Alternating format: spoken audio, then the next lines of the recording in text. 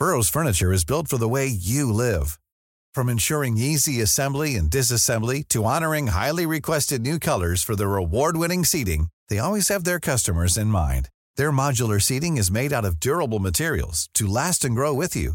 And with Burrow, you always get fast, free shipping. Get up to 60% off during Burrow's Memorial Day sale at burrow.com/ACAST. That's burrow.com/ACAST. burrow.com/ACAST.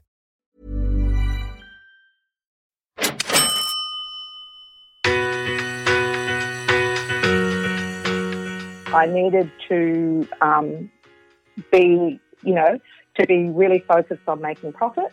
So I spent some time, I actually went off and did a program on business systems. I spent about 20 grand on that. And then I spent probably around about 6 months sort of working out a process for moving forward.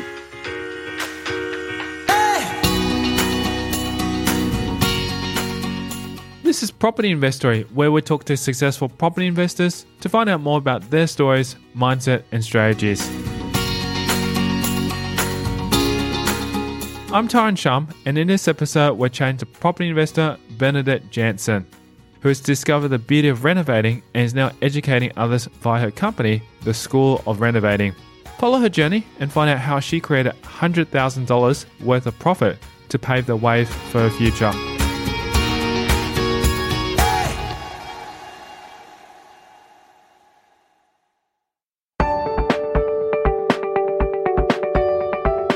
Also, before we delve into this episode, go over to propertyinvestory.com and subscribe to receive your free property investor case studies, where you'll learn how to generate passive income from your properties. Go there now to sign up for free.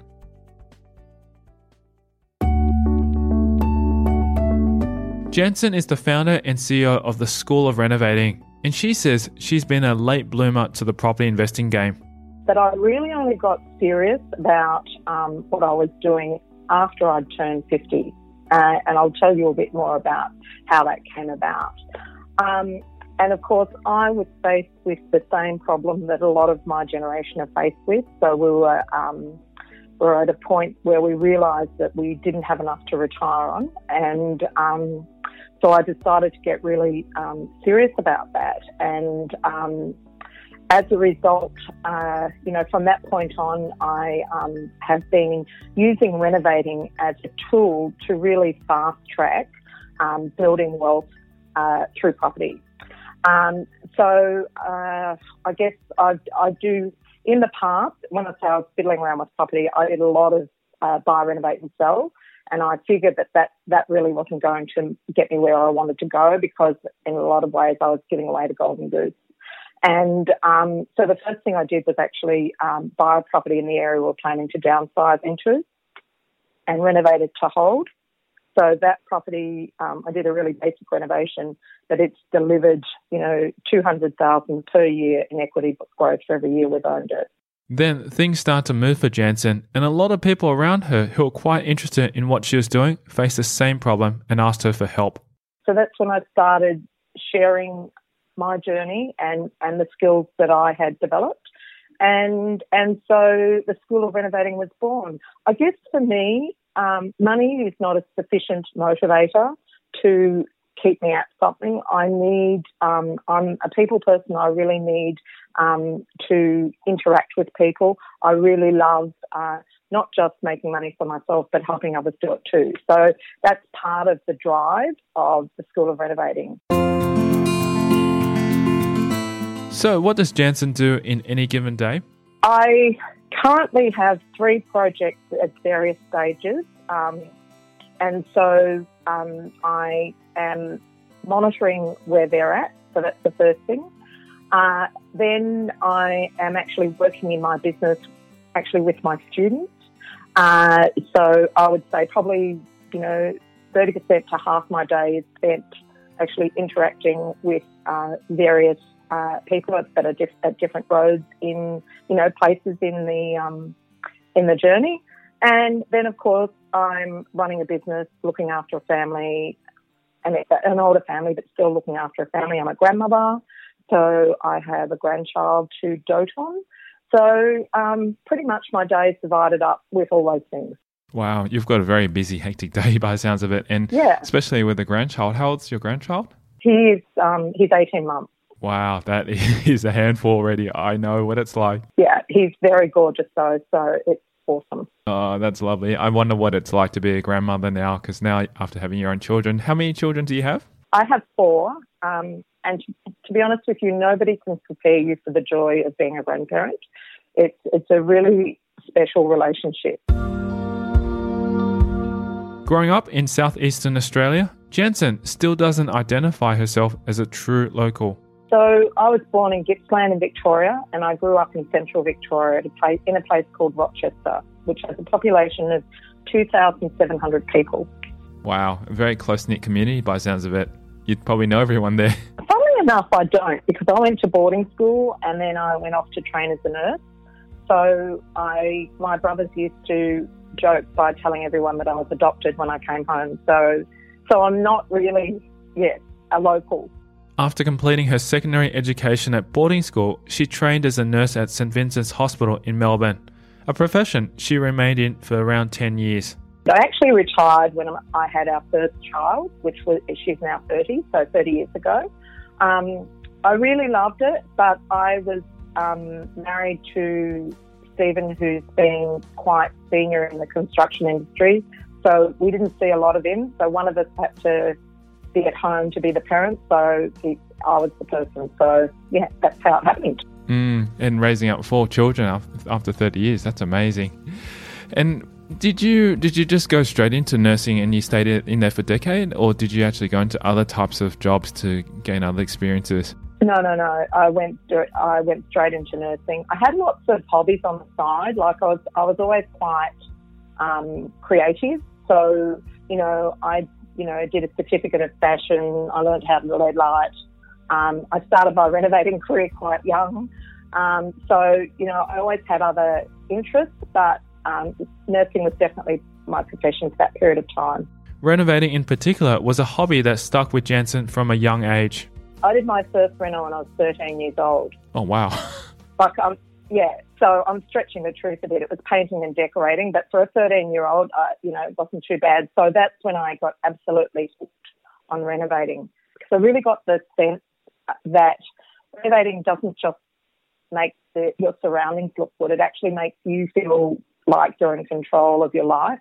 Like I lived on a farm where there wasn't a lot of money spent on the house, and so I found that if I could renovate my room, it really transformed the way I felt about myself. And I think that was what I found so addictive about it.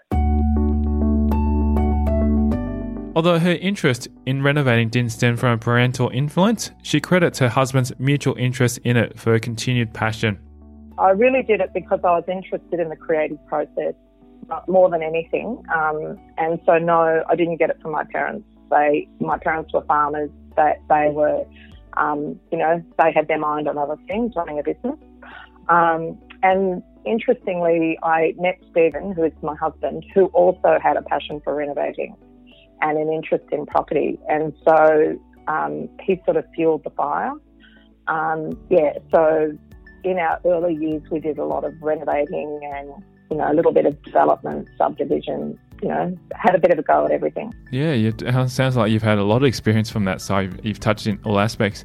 So you mentioned your husband, Stephen, is in construction. Was he in some form of development type of construction? Like what kind of construction are we talking about? So he does large institutional buildings, so things like hospitals and universities. So his specialty is medical. So, so he takes the project, he works between the government and the project. So he gets the concept and has to develop that into a building. Yeah, that's definitely really, it comes in handy having that kind of knowledge to actually go into, I guess, smaller residential will probably be a little bit different, but in that kind of sense, managing a project is very similar in the skill set all across the board. Absolutely. I've actually learned a huge amount from him. And you're right, in the early days we did it his way in terms of trades we used and what we did in a renovation, and that actually wasn't it wasn't successful. We've always produced beautiful homes, but they weren't profitable. And so from that point of view, like I come across lots of people that have builders and tradesmen as partners. Oh, the other thing we did a lot of is DIY. Because we thought by saving money on that would make our project more profitable, but in reality it didn't. And so you've got to get out of that mindset of it just being about the building, and you need to think more strategically. The first property Janson and her husband purchased together took a colossal amount of research before settling on one.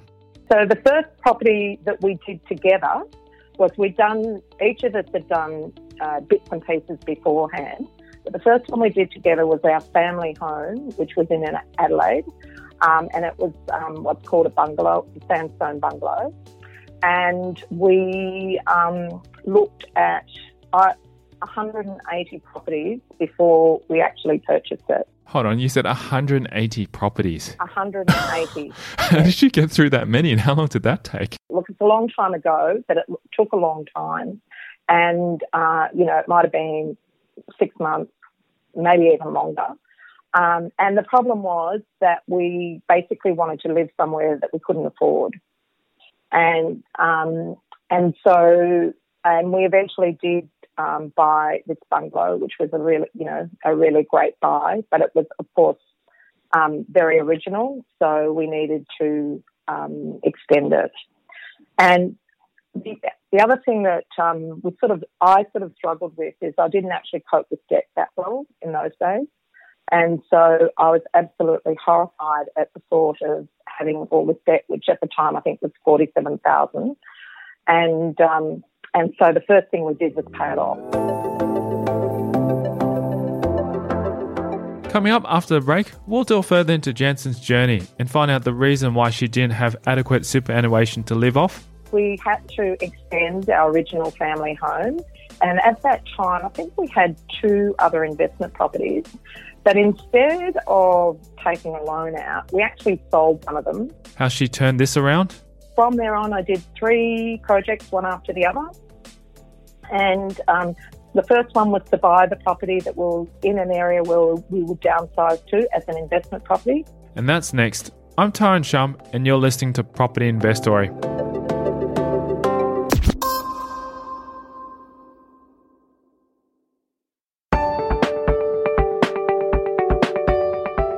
Hey podcast listeners, if you're finding this podcast super informative, then guess what? I'm giving you an exclusive free case study from property investors like this one just for listening. These case studies are from experienced property investors where they share specific strategies and numbers of their portfolio. Simply text me your email address to 04 99 88 10 40 to get your free case studies. Now back to the show.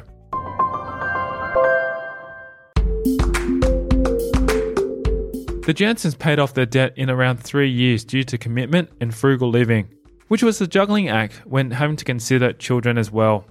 Despite this, Janson managed to reach her 50s and was shocked to find she didn't have enough funds to retire on.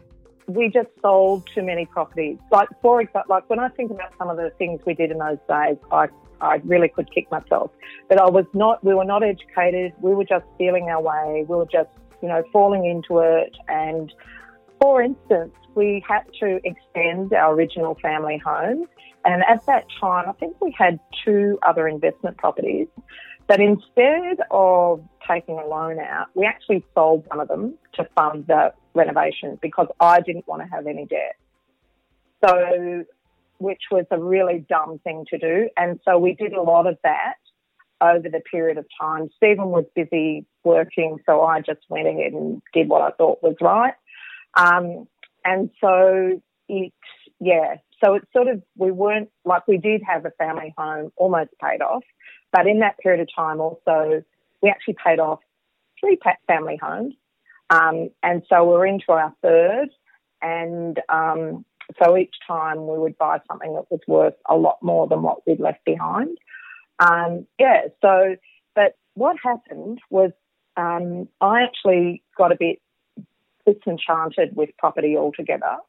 And or certainly with renovating. And so what we moved to Sydney during the Olympics, and we bought a house that we didn't have to renovate. So it wasn't perfect, but it had enough bedrooms and enough bathrooms for our family. And then I decided to go and buy a business to flip. So I thought, you know what, I'm going to do something different. And I bought a corporate cafe and catering business. And that's where I learnt the lessons that sorted me out in terms of how I was operating. On buying her new home in Beecroft and making the decision to enter into the corporate catering business, Janson chose to extend her skill set. So the thing was, I knew that I knew nothing about running a food business. And so I decided to buy a catering business because I could cook and I had the sense to go and get some education. So at the time, the Take ran like a corporate course for people running food businesses. It cost me about $1,000 for a week, and it was run by industry leaders. And so in that training, I learned basically how to put together and run a business with systems and what the value of systems. I learned benchmarking, so how to manage your budget using benchmarks. And the other thing that I did is I engaged one of those industry leaders to help me make the key decision about what business to buy. And so I went off from that and with his guidance actually bought a business which was in the Phillips building on Epping Road in North Ryde, which was definitely in the red. It had two owners leave it. One went bankrupt, the other one just walked away in despair. And so basically I stepped in and implemented those processes. And within just over 12 months, I had it turned around and absolutely singing. And so for the period of time I had it, it was returning me between just around 200,000 in wages and overhead per year, wages and profit. And my best year I made 250. So I held that for around 4 years, but I actually have quite a short attention span. So by the end of the 4 years, I'd absolutely had enough. And I had a bit of trouble convincing my husband to sell it because he was quite attached to this little gold mine. Well, of course. I'd be saying the same thing too. Yeah, but I decided I'd had enough. And so I sold the business, and then I looked at what I was getting, and that was the point where I thought, you know what, we need to do something about our retirement because it's not that far off the horizon. So and then I'm thinking, what am I going to do? Because I was sort of used to a high disposable income, and I wasn't ready to retire, so I decided to go back to renovating, but to do it differently. So I needed to be really focused on making profit. So I spent some time, I actually went off and did a program on business systems. I spent about $20,000 on that. And then I spent probably around about 6 months sort of working out a process for moving forward. The main thing is we gave up DIY. Okay, so that was probably the big thing that was holding us back. And from there on, I did 3 projects, one after the other. And the first one was to buy the property that was in an area where we would downsize to as an investment property. When I found it, it was 1.5 million, I think. I didn't have the 1.5 million, but we did have a line of credit on our house, which we used to fund projects. So I went back to that, pulled the deposit out, went off and bought this place, and then did a reno just a sort of cosmetic reno to get it cash flow positive. And so as a result of that, I ended up paying $1.3 million for it. And by the time I'd finished the reno and got it back on the rental market, it was returning $1,780 a week. So it was returning about 7% in, the heart of Sydney. So that was the first one. That went really well. Then I decided to give our own place a reno to maximise our return on our family home before we downsized. So I did that, and we added an extra 200,000 onto that. So that gave us another couple of 100,000, to take on the downsizing journey. And then I just proceeded to do quite a few flips. After selling her home in Beecroft and purchasing the property for $1.3 million in Redfern to rent out, she added a new project on top of that. Now she's undertaking joint ventures with her children to help them get into the market. So basically the first thing I wanted to do was make sure that we had our retirement sorted out. So the place in Redfern has it's 4 levels. The ground floor is a studio, which when I rent out, it brings in about $600 to $700 a week, and when I put it on Airbnb, it's about $1,000 a week. So that I figured that's a fair portion of our retirement income sorted out over and above our super. And then I went and bought another site out in the west of Sydney to develop. Okay, so with both of those projects, that's pretty well sorted out our retirement. I don't need to worry. I haven't done the development yet, but when it's done, that will be done. I don't need to worry about that anymore. And so then now we're doing projects with our kids to help them get into the property market. Looking back, one of Janson's worst investing moments happened as a result of a lack of research and education on property. I used to just sort of find properties and think, well, I could do something with this. And so I was out walking when the kids were little and found this house just down the road from us had just gone up for sale. Thought it had good development potential. So bought it, bulldozed the house, built a pair of townhouses. Now, this was in Adelaide. And first thing, I didn't do enough research. Okay, so let's be really straight, I didn't do any research. So, because in those days I just did things. And so this place, so we did an amazing job because, Stephen is in commercial building. We obviously sometimes disagreed on the level to which we should renovate. And so we did, top-notch renovating that nobody would pay for. Building. And so we built these absolutely, fantastic townhouses. But in the meantime, the market had a slump, and we were always intending to sell them. And when we came to sell them, we couldn't sell them for the price we had done our feasibility on. And so we were hanging on to them. And like at that time, we had 4 children under 5. And we were thinking that we had to sell them. And so in the end, we did. We didn't actually lose money, but we actually didn't make any profit on it. And the reason we did is because we didn't understand financing. Like, there was absolutely no reason why we couldn't have just refinanced them, rented them out and held on to them. So what was the biggest lesson she learned from this experience? The biggest lesson is don't sell. I think that's the biggest lesson. When I look at now, the people I work with, and I find people coming through thinking the same way that I was thinking back then, thinking we'll sell this. And it's, there is always a way to get around it. So unless it's in an area that's not going to work or it's going to be a major maintenance issue, that's why we didn't keep our family home in Beecroft, because the maintenance on it was crippling. But I would say, particularly when you're doing something speculative like a development or a renovation, if things don't go to plan, don't fire sale it. When considering some of the incredible opportunities that have come her way, Janson has had several aha moments which demonstrate to her the power of buy and hold and the influence of marketing. Yeah, I've been lucky. I've been fortunate that I've been quite gifted with the ability to pick a good buy. And I think, so in terms of aha moments, like definitely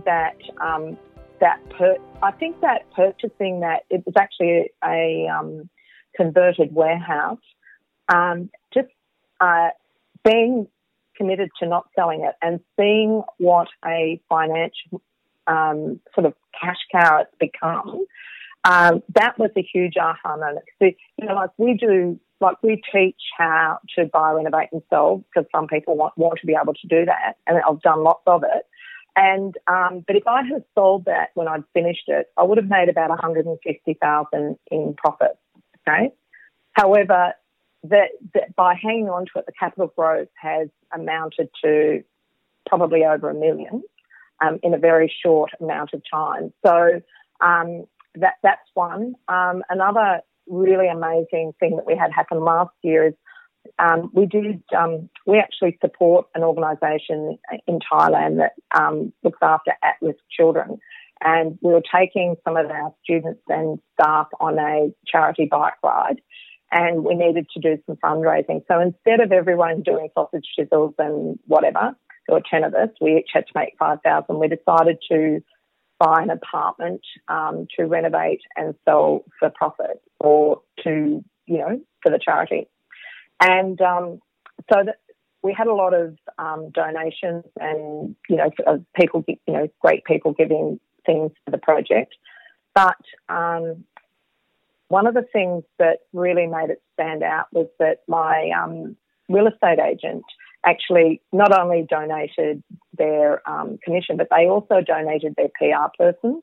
So, and it was as a result of that it made an extraordinary profit. That we got so much coverage. It made, it was a $500,000 property, and it made $120,000 profit, whereas normally I would have expected it to make about $70,000.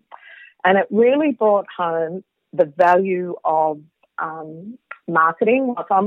When people say to me, don't use, why do you use agents? Why don't you sell it yourself? And I always say, one thing you have to do is make sure that the property is marketed really, really well. It's not my skill.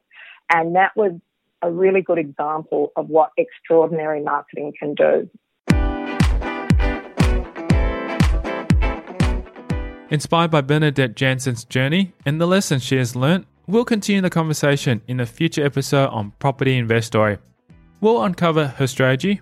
I decided that we would not rely on super for retirement, that we would generate our retirement income independently of super. The personal habits she attributes to her success. Personal habit that I think has been the most powerful has been just being relentless. Like in terms of finding properties and securing them. And that's next time in a future episode of Property Investory. Also, if you haven't subscribed to receive your free property case studies that I only send out exclusively via email, then head over to propertyinvestory.com and subscribe. These real case studies are from experienced property investors where they share specific numbers of their portfolio, the strategies, and much more. Simply visit propertyinvestory.com to receive your free case studies. Thanks for listening.